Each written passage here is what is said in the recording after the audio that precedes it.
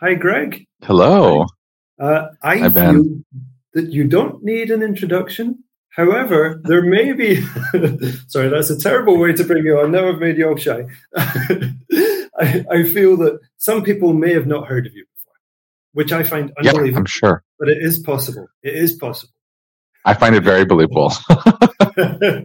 So, Greg, please, can you tell me, or don't tell me, tell everyone else a bit about yourself? Sure. So I'm Greg. I founded and lead the conversation design practice at Salesforce.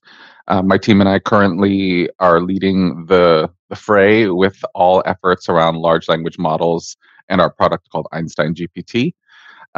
We focus very, very strongly on prompt design, prompt engineering, and anything that we're sort of shipping in the product is being driven by my team and our prompt design process. My academic background is in linguistics, so a lot of what you'll hear about in terms of my philosophy and approach to conversation design and conversational interactions is driven by that academic foundation. Other fun facts about me: um, I let's see, enjoy songwriting, so very much into the writing of lyrics. Occasional with production, although I'm not very fond of my own compositions. Um, Very big pop music enthusiast. So if you hear me make sort of pop culture references here and there, that's also the motivator behind that. Cool. And who's your favorite songwriter? Oh, Hard question. I know. Hard question. we're starting off with a hard question. Okay. In English, my favorite songwriter I think so. I think, like I said, I'm a very big fan of pop music, and so I think very much about pop sensibilities. Probably my favorite. Oh, that's so tough because I like a bunch of songwriters for different reasons, but I would say the one who I really am like just deeply, deeply impressed by as a pop songwriter is Mariah Carey. Amazing. I think she doesn't get enough credit for her songwriting skills, and she can put SAT words into pop songs that make them sound like butter. Like you'd never know that the word disestablishmentarianism fits into a pop song so smoothly until she does it. So whenever I write a song and put a big word in it, and it sounds good, I'm like, all right, that's for you, Mariah. Cool. Yeah. She's I mean, I think with all music, it's like people feel it passionately, so they either love or hate a lot of songwriters. Yes. But she, the fact that she's a great songwriter, and also with that voice, she's got like 5-octave range or something. It's incredible. Yeah, exactly. And I mean, she obviously gets, the praise that she deserves for her pipes. And I think that I'd also like to sort of elevate and say, let's give her some praise for her pen too, because everything that she's produced, she's written. So it's great. Yeah, incredible. And Christmas wouldn't be the same without that song. It wouldn't. Yeah. And how hard is it to write a Christmas song? I mean, not often do new Christmas songs get added to the canon like that. So yeah. Cool. All right. So you gave a solid answer to the hardest question. So the rest of this is going to be easy. Yes, exactly. And now I'm really ready. Cool. Okay. So I'd like to start with a few easy ones. We've actually done one already, but I've got 3 more prepared, which I would love to hear your responses to. So are you ready to give me fairly succinct answers to these questions? Yeah. Cool. So please, Greg, what's your favorite bot? And it can be any bot from any context. So there's a cartoon from, I want to say the late 80s, maybe even early 90s, called Outlaw Star. And it's this sort of space odyssey. And the ship that they fly is essentially sort of managed by this bot called Gilliam. And the reason why I like Gilliam is because Gilliam's very multimodal. So he takes on different shapes and can maneuver certain things in the ship. And I think it speaks a lot to being able to sort of associate a bot with something physical. So big fan of Gilliam. Excellent. I've never seen this, but I'll check it out. Yeah. Cool. I've been watching Cowboy Bebop recently, and I'm getting really very into similar. Yeah, Okay. Cowboy Bebop. Cool. Yeah, Cowboy Bebop is like from like a narrative perspective, just much better, Okay. much tighter. Outlaw Star is very similar in terms of the whole space odyssey theme, but the narrative's a little less tight. Okay. Okay. Cool. But yeah, it still sounds totally up my street. So nice one. Yeah, loved it. Okay. Cool. And number two, please, Greg. What is the most useful thing you use at work? And it can be anything. My calendar. Yeah. Hands down, my calendar. Because I think without it, I would be totally lost. I would miss meetings. I would be late to all my things. I wouldn't really know what's going on. So I think that my calendar is probably the thing I depend on the most to keep me where I'm supposed to be. Okay. And do you use, I guess, are we talking digital or are you old Yes. school? Yeah. Digital, because Yeah. it changes so quickly that if it were old school, it would just be like a bunch of chicken scratch. And these days, meetings will get added to my calendar like 10 or 5 minutes before or as it's happening, or things will get moved around. So definitely Google Calendar to my rescue. Okay. Cool. Cool.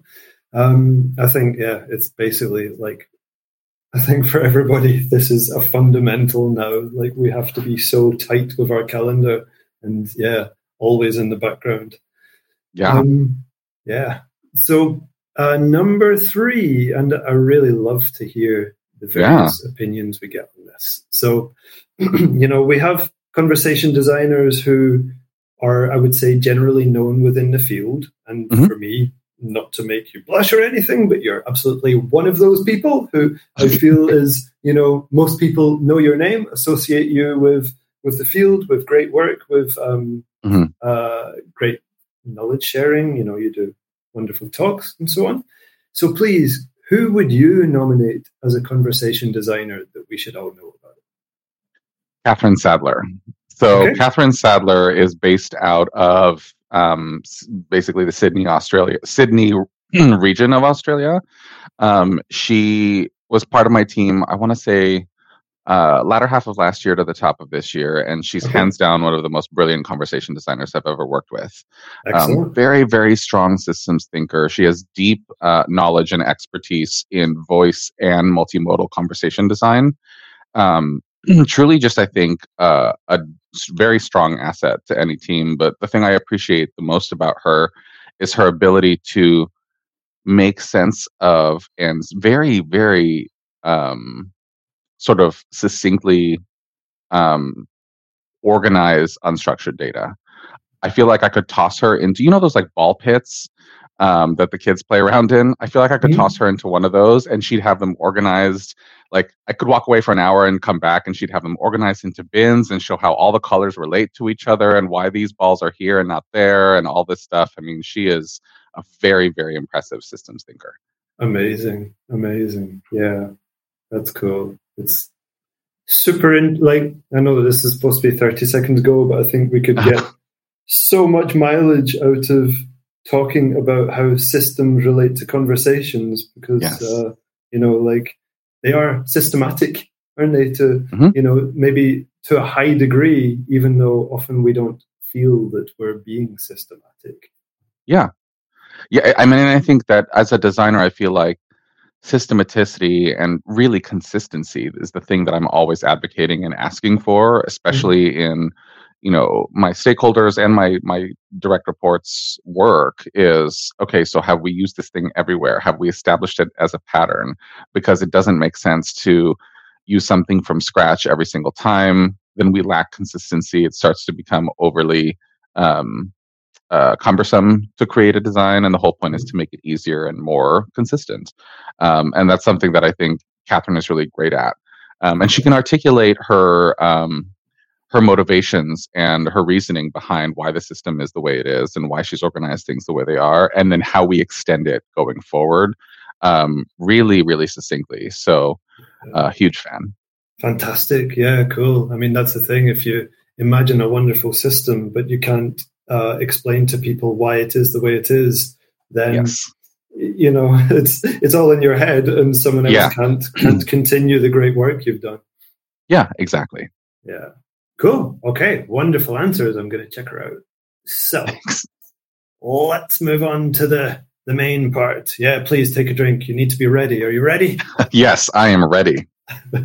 No pressure. Just kidding.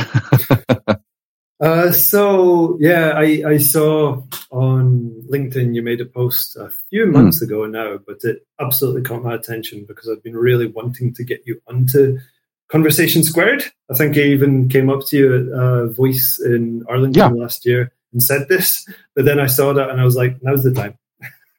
So you basically, as far as I'm aware, you announced that you've been incorporating large language models into your work at Salesforce. So please, I'd like to speak about that. But first, maybe just to be a bit more kind of general and ground us a bit more. When we're talking about generative conversational AI, what does that mean to you, please, Greg? Sure. To me, I think generative conversational AI really speaks to leveraging a large language model to produce the language itself. And for conversation designers, what I think that means is sort of shifting away from maybe the minutia of writing every single letter for every single word that the bot's going to say, and orchestrating this system to do that piece, to really produce the language, and shift more into this interaction design power that we have in terms of guiding and directing a large language model to produce the kind of language that we want in a systematic way, consistent way. Okay, excellent. So you've been doing that. You've been doing, as far as I gather, a lot of that recently. Yes. Yes. So at Salesforce, how have you been incorporating generative conversational AI and LLMs into your work, into the product? Yeah. So all of Salesforce is really spinning up a generative AI solution within each line of business. So our flagship line of business, each line of business at Salesforce is called a cloud. So Sales Cloud is our line of business for the sales industry, Service Cloud for the service industry, et cetera. All of the clouds are essentially integrating large language models into their product offering. For Sales Cloud, what that's looking like right now is how do you leverage a large language model but to potentially help salespeople move faster? So produce things like if we're going to generate an email for a salesperson, historically they may use something like a template, but templates are very static and they're the same. And maybe not necessarily, it takes the salesperson time to potentially customize a template that they receive from their organization to make it sound a little bit more like them. But even then, it's very unlikely that they have like 4 or 5 templates or 4 or 5 versions of a single template. And so the beauty of using a large language model is you get that sort of rich variation there in a way that, it's almost like a dynamic template, that generally there are certain pieces that stay the same, but there's parts that are slightly different, ideally to the benefit and delight of the recipient of the email. I think of it kind of like a good Final Fantasy game. There's certain aspects that are always the same, no matter what game you play in the series, that make it quintessentially Final Fantasy, but there are all these different things that are done by the production team to make it feel different, feel new, feel engaging. Same thing with a salesperson. Like there's something quintessentially unique about that salesperson and how they communicate, and how can we sort of encode that and make it as personalized as possible into what the LLM produces, but then bring that variation to the table so that way it feels different enough and engaging for the recipient of that email. For Service Cloud, it's things like if you have a service agent, basically we would pipe that service agent suggested replies that they might send in chat to a customer. That's a product that we already have on the market, but being able to leverage a large language model to generate, again, that like the very creative variation that you would, be able to elicit from a large language model with relative ease. That's something that we find to be the real strength. And we can use that to power our recommended replies experience. Every cloud is taking a slightly different approach, but I think the sort of fundamental core piece that my team is responsible for really is the prompt engineering and prompt design. So every time a user interacts with a large language model that's been integrated in Salesforce, My team is responsible for the prompt that lives behind the scenes. So Wow. you may have seen in demos across popular media and in the press, where you could type something like "Write me an email to Tim Cookies." A prompt like that will get you something very generic, Hmm. something very And again, like I like to sort of liken large language models to a word calculator. It knows how to predict the likely best next word in a sentence based on the instructions you give it, but it doesn't have cognition, so it's not going to know. Yeah. And unless you tell it, then it's going to just take its best shot at write an email to Tim Cookies. Yeah. We make sure at Salesforce that we contextualize something like that within a larger context that considers ethical and social scope, conversational style, linguistic variation, as well as any kind of relevant data that may be includable from your CRM, which is the true power of using Salesforce with a large language model, that contextual information. Yeah, fantastic. I feel like there's many parts of what you're saying that I would love to ask about. Sure. But it's, as we've been experimenting with LLMs at UX World, we're really discovering Mm-hmm. that the expertise, and I guess many people are talking about this now, but the expertise in the prompt and how much you can point it in the right direction really pushes it towards the right result. Yeah, Yeah. exactly. And I think that that's really where we come back to like what I was saying earlier about systematicity and consistency. In that, if you're using a different prompt and different prompt structure every single time you invoke the large language model, um, it it's great for variation, but for business and enterprise use cases, that variation introduces a degree of risk. Yeah. And so part of our job on the enterprise side is to think through how can we mitigate that risk. And I think that the biggest design solution for mitigating risk is consistency. If we have established this is a pattern that works for yielding, a model output that we consider to be appropriate within our guidelines, within best practices, that adheres to regulatory, legal needs across the world, then okay, we need to follow that pattern going forward, and then continue to tune that pattern as we get additional feedback. But if it's sort of, and I think it's very similar to conversation design pre large language models, in that if you don't have a rigorous approach to how you do it, then you're not going to have a rigorous experience. Yeah. Yeah, yeah. And so, speaking of that, because what you were describing in terms of Salesforce made me Mm-hmm. imagine your team basically working with huge chunks of a huge organization and helping all of them to implement LLMs in a way that adheres to what you've just described. So, can you Mm-hmm. tell me a bit about that, like the project itself, how long it took, Yeah. and the scale of it? Yeah, I mean, it's a project that it's interesting. My team and I were working with large language models, I want to say even as early as maybe around this time last year. Hmm. So it wasn't a huge surprise to us that we would be leaning into this world once the new fiscal year started and we announced it as kind of our big focus. Yeah. I think that, and it's obviously an ongoing project in that as the models themselves continue to evolve, we will need to tune our prompts accordingly. So I think one of my colleagues, Fatime Kateblu, brought to our team's attention, I want to say yesterday, the concept of prompt drift that people were talking about online. And I said, well, yeah, I mean, we are going to have to do that, because what prompt drift means is that the prompt itself may become quickly outdated because the Mm-hmm. model itself has evolved, even though they haven't released a net new model. So Yeah. the difference between GPT 3.5 Turbo and GPT 4 notwithstanding, 3.5 Turbo itself may evolve, and we need to tune our prompt to make sure that it is optimized for what it is now as opposed to what it was in January.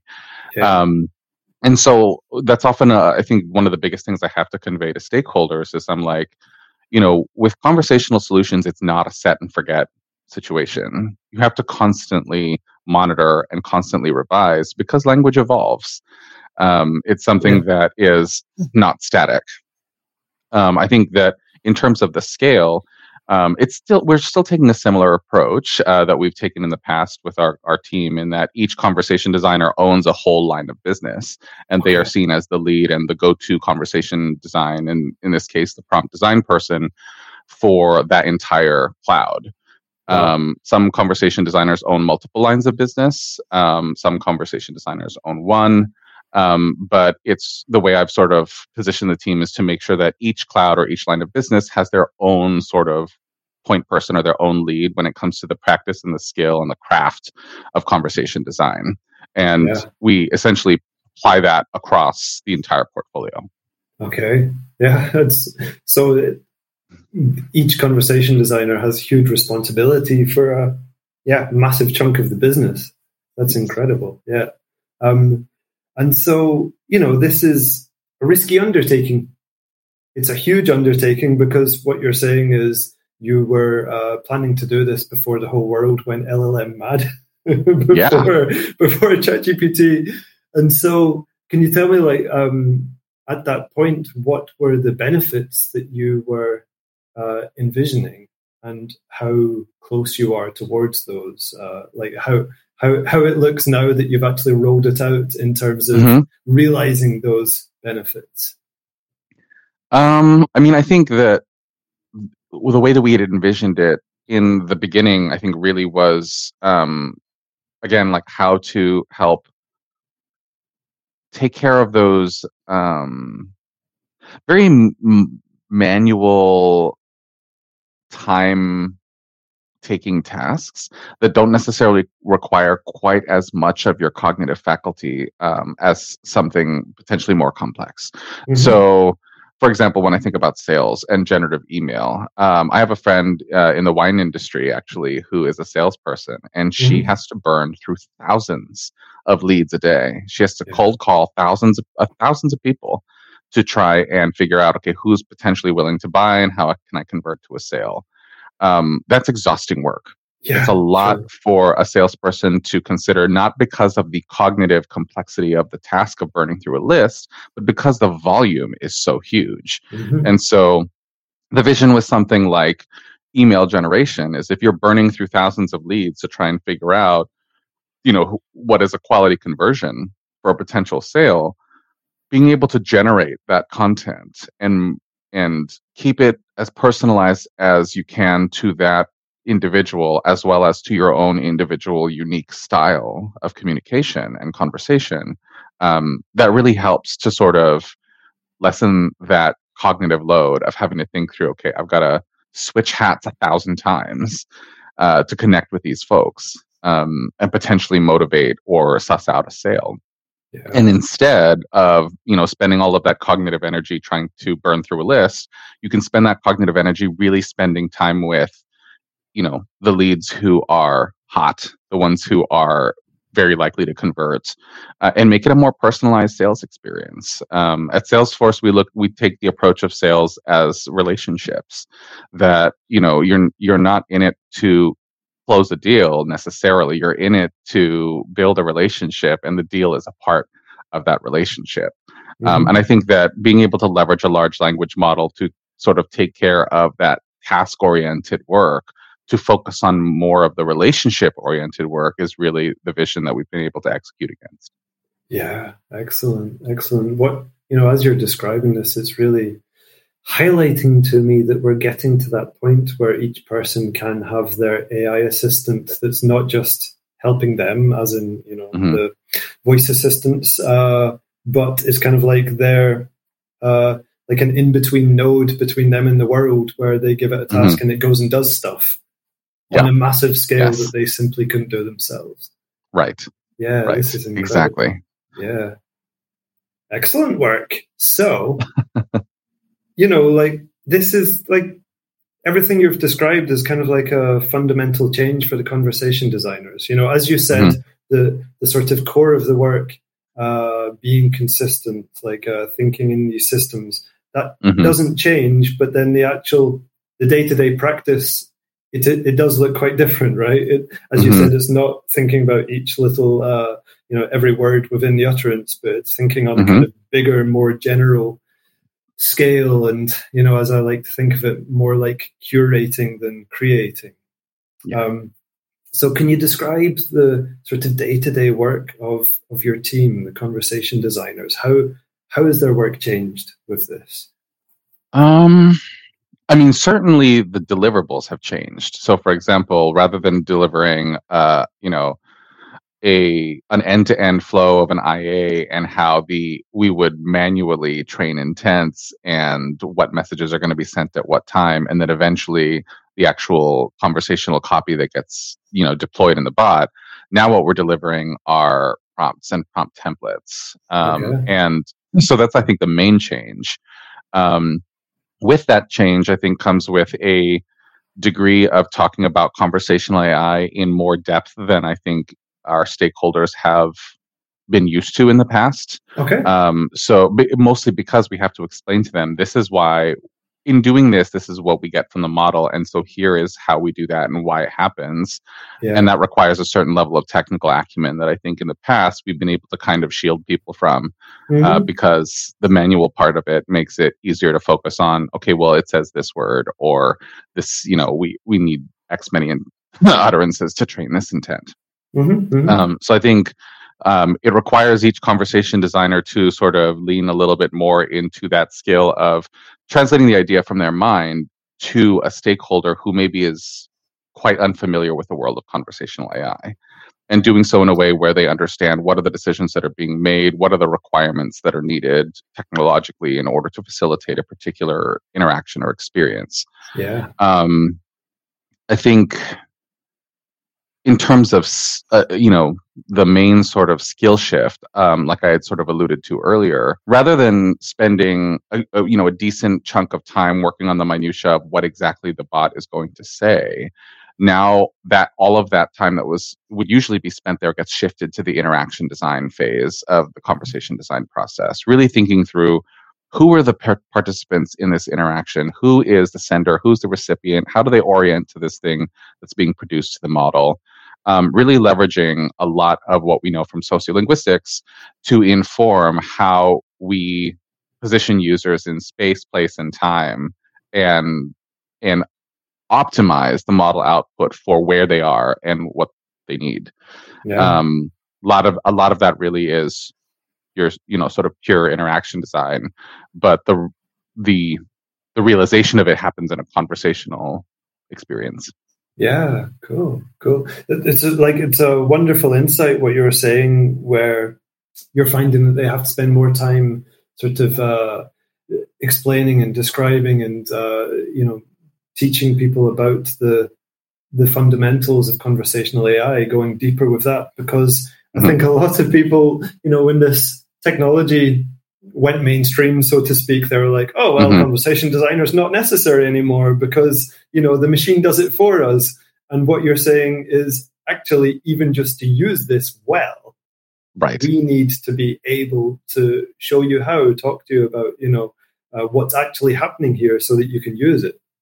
Right, exactly. And how do we mitigate the risk around all that variability? There's a lot of power with that. There is. And it's kind of like what I had said, actually, you mentioned voice from last year. It's kind of a lot like what I said in the talk that I gave there, in that when you're designing generative language experiences, it is a design task. The design piece doesn't just go away because this thing can produce language. The thing, sort of, I think, to go back to the calculator metaphor, when we do basic math like addition, subtraction, multiplication, sure, we can do that by hand. Is that the best use of your time when you're in calculus? Sure. No, they hand you a graphic calculator and say, use this for these, basic equations to fry bigger fish. Yeah. And I think of it very similarly when it comes to language experiences, in that, sure, yeah, you could write every single word and design every single phrase that the bot could say. But now we are evolving into a phase where we can truly target what is the interaction trying to achieve? What are the relationships we are trying to engender, that we are trying to build between the user and another user, or between the user and a system, or the system and a user or group of users. That is a much more complex task than determining whether or not all right should be one words or two. Yeah, totally. It becomes highly conceptual. Using your calculus example, it makes me think of mathematicians who are dealing with the really hard stuff, and they become very kind of conceptual, philosophical, because it's like imaginary numbers. Yeah, exactly. And I think in this case, it's almost like, imaginary language. We have an idea about what the model will produce, but we don't know exactly what it's going to produce. And we can constrain the probability of what is being produced through prompt design. But that's only because we know of the sort of infinite possibilities, seemingly infinite possibilities of what could be used in this particular situation, which ones are more and less appropriate than others. Yeah. And I think that deep background in understanding human behavior as it pertains to language, particularly as it pertains to things like conversation, that's really our superpower, and it always has been. Yeah. And if anything, I think that thanks to large language models, we can now show off and really flex that superpower and say, this is why you hired us, not to necessarily, overly fixate on the minutia of exactly what the bot is going to say, but to, like you said, orchestrate and direct the bot. Another metaphor I use for large language models is like actors and directors in a stage play. Mm-hmm. The large language model, it's like the difference of being on stage versus moving behind the camera, so to speak. You're not the one who is executing the scene. You have to communicate to this thing how the scene should be constructed and how to execute. And if you don't tell it to come in stage left, it will come in stage right. It's going to take a crack at how to solve this task that you've given it, given the scope you've given it. And if the scope you've given it is the, whole world, well, then sure, it will take the whole world into account and, do something.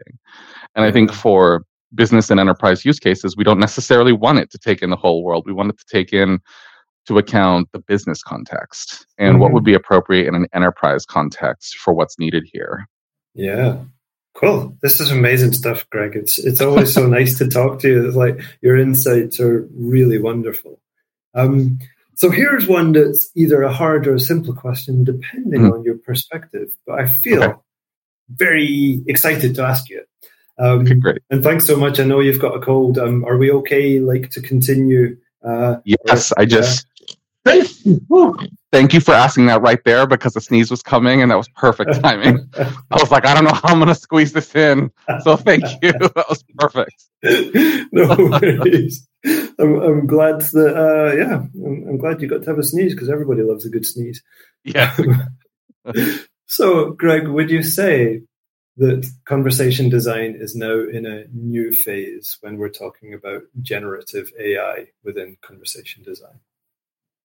I would, mostly because I think we can kind of distinguish. There's sort of, I think what's emerging is this perception of pre and post LLM conversation design. Pre-LLM conversation design really, again, was very manual. We had to train intents, utterance by utterance, as opposed to now we could potentially use something like React. If we were going to create something that the model is going to, create something that a bot is going to say to a user, we would have to literally create those words, as opposed to now we can use, GPT or Cohere or Anthropic or, pick your provider. And so I think that, again, that skill shift from having to, sort of spend a lot of cognitive energy and a considerable amount of time on these very manual things, to now being able to shift that energy and that time to thinking through the interaction design and thinking through what are our interactional goals. For me, as a linguist, that is the most exciting thing about this sort of new age of conversation design, is that now we really can focus on interaction design. And I kind of compare it to, it's similar, I think, on the graphical side of things, to when we had tools like Sketch, and having a design system or design library that you could pull from, where you don't have to create a line from scratch every single time.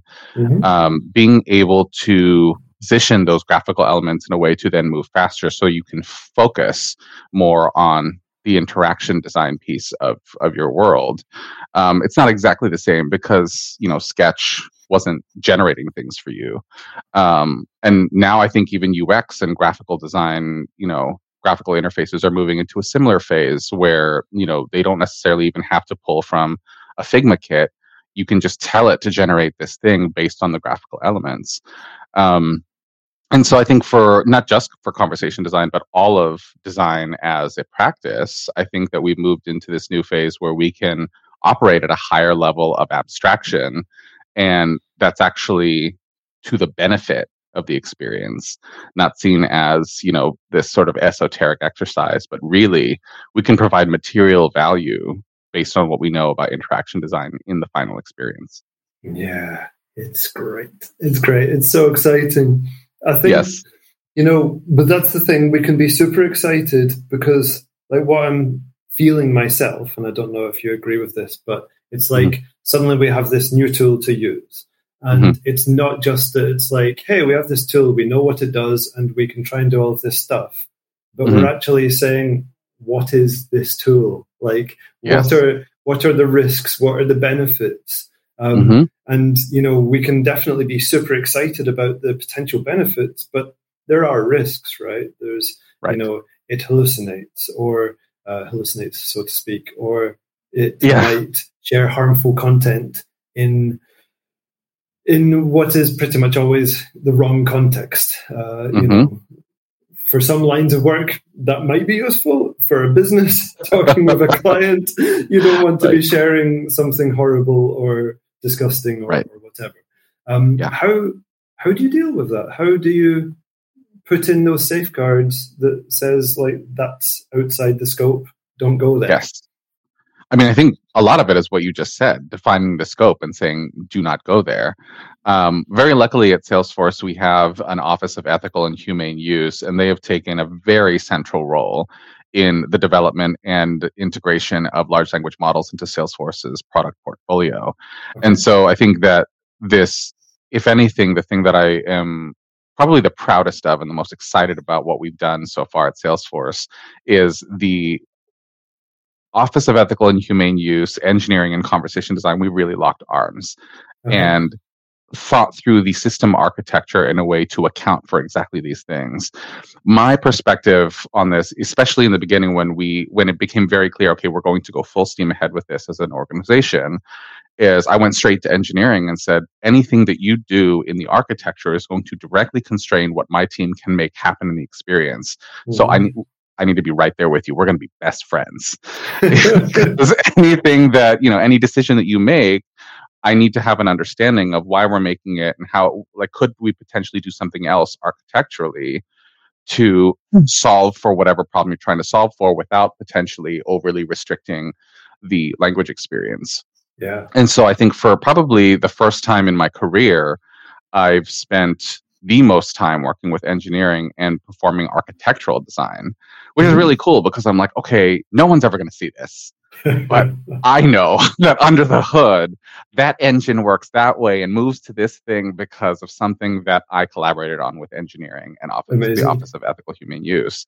And so it was really important, at least from my perspective. I think the thing that I'm really appreciative of the Ethical and Humane Use team is that they think through a lot of the frameworks about how we can manage data and privacy and toxicity, all of these things that introduce risk and potential harm to the experience, and work very closely with engineering to ensure that we don't just have the system infrastructure for it, but also these social tools to help enforce and catch anything that the system doesn't essentially catch itself, which left me the room to be able to focus completely on the infrastructure and say, okay, all right, so y'all have the social piece. What teams are we going to use?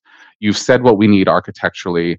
Now I'm going to go work with this team and help them actually think through the way it should be designed architecturally and how to build it, and make sure that we have certain checkpoints throughout the architecture itself. So that way, by the time anything actually does go to a set of humans who are doing any kind of content moderation or any additional programs that have been put in place by ethics, that we've done our due diligence and our best shot on the architectural side to make sure that whatever is being handed over to them is like the most rigorously, systematically analyzed that we can make it. Yeah, that's a masterstroke that you at that time saw what needed to be done and go and do this. Like go and speak to that team and say we need to lock arms and work together. I wonder, is it an ongoing collaboration? Like how much? Yeah, so it iterates. Absolutely. Yeah. Okay. Yes, especially because I think we've all seen this, like on the internet, for example. Dan prompts, injection attacks. People are always looking for different ways to jailbreak this thing. And I don't find that to be particularly nefarious. I think actually a lot of that really starts from a place of play. Humans are naturally curious. And so if there's a tool, they want to figure out how to, how it works. And thereby, one of the best ways you can figure out how it works is to break it. Yeah. And so I think there's a lot of that sort of human ingenuity that's motivating those things. But what that does mean is that there's a lot of risk when you try to break this tool and get it to do something that it wasn't designed to do. Yeah. And so as those users continue to evolve in their practice of trying to invoke things like Dan prompts or insert injection attacks, we also have to stay at the forefront of making sure that our system architecture and our prompts and prompt designs scale to that. And that we're able to, like I had mentioned earlier about prompt drift and therefore prompt tuning. In the same way that we need to tune our prompts, we will likely need to, potentially revisit parts of the architecture to make sure that we have in place what's needed to protect our customers and our users and maintain our number one value of trust. Yeah, I think it's one of the massive risks here is that the more people try and break it and teach it to be naughty in very general terms, the more it might learn that, well, that's what humans want and that's what humans do and that's how I'm going to be, So, well, and I have faith in the model providers in also trying to constrain that. I think OpenAI, for example, does a really great job of staying up to date with those things and then revising the model in such a way that accounts for that. And so if anything, I think of it as like, whatever provider and their content moderation and their model management tools that they use, in addition to what we have on the Salesforce side, hopefully, I would consider that to be as safe as we can make it. Yeah, excellent. So I've got just two more for you because I know that you're struggling a bit with the cold and you've given me so much great stuff, Greg. So hopefully these are a bit lighter, a bit easier for you. I would just love to know because, as you say, you've been doing this, like working so closely with generative AI for at least a year. It's been a huge project. Like, how do you stay up to date with it? How do you ensure that you know what's going on in the field? I think definitely social media. So Twitter, LinkedIn, Reddit.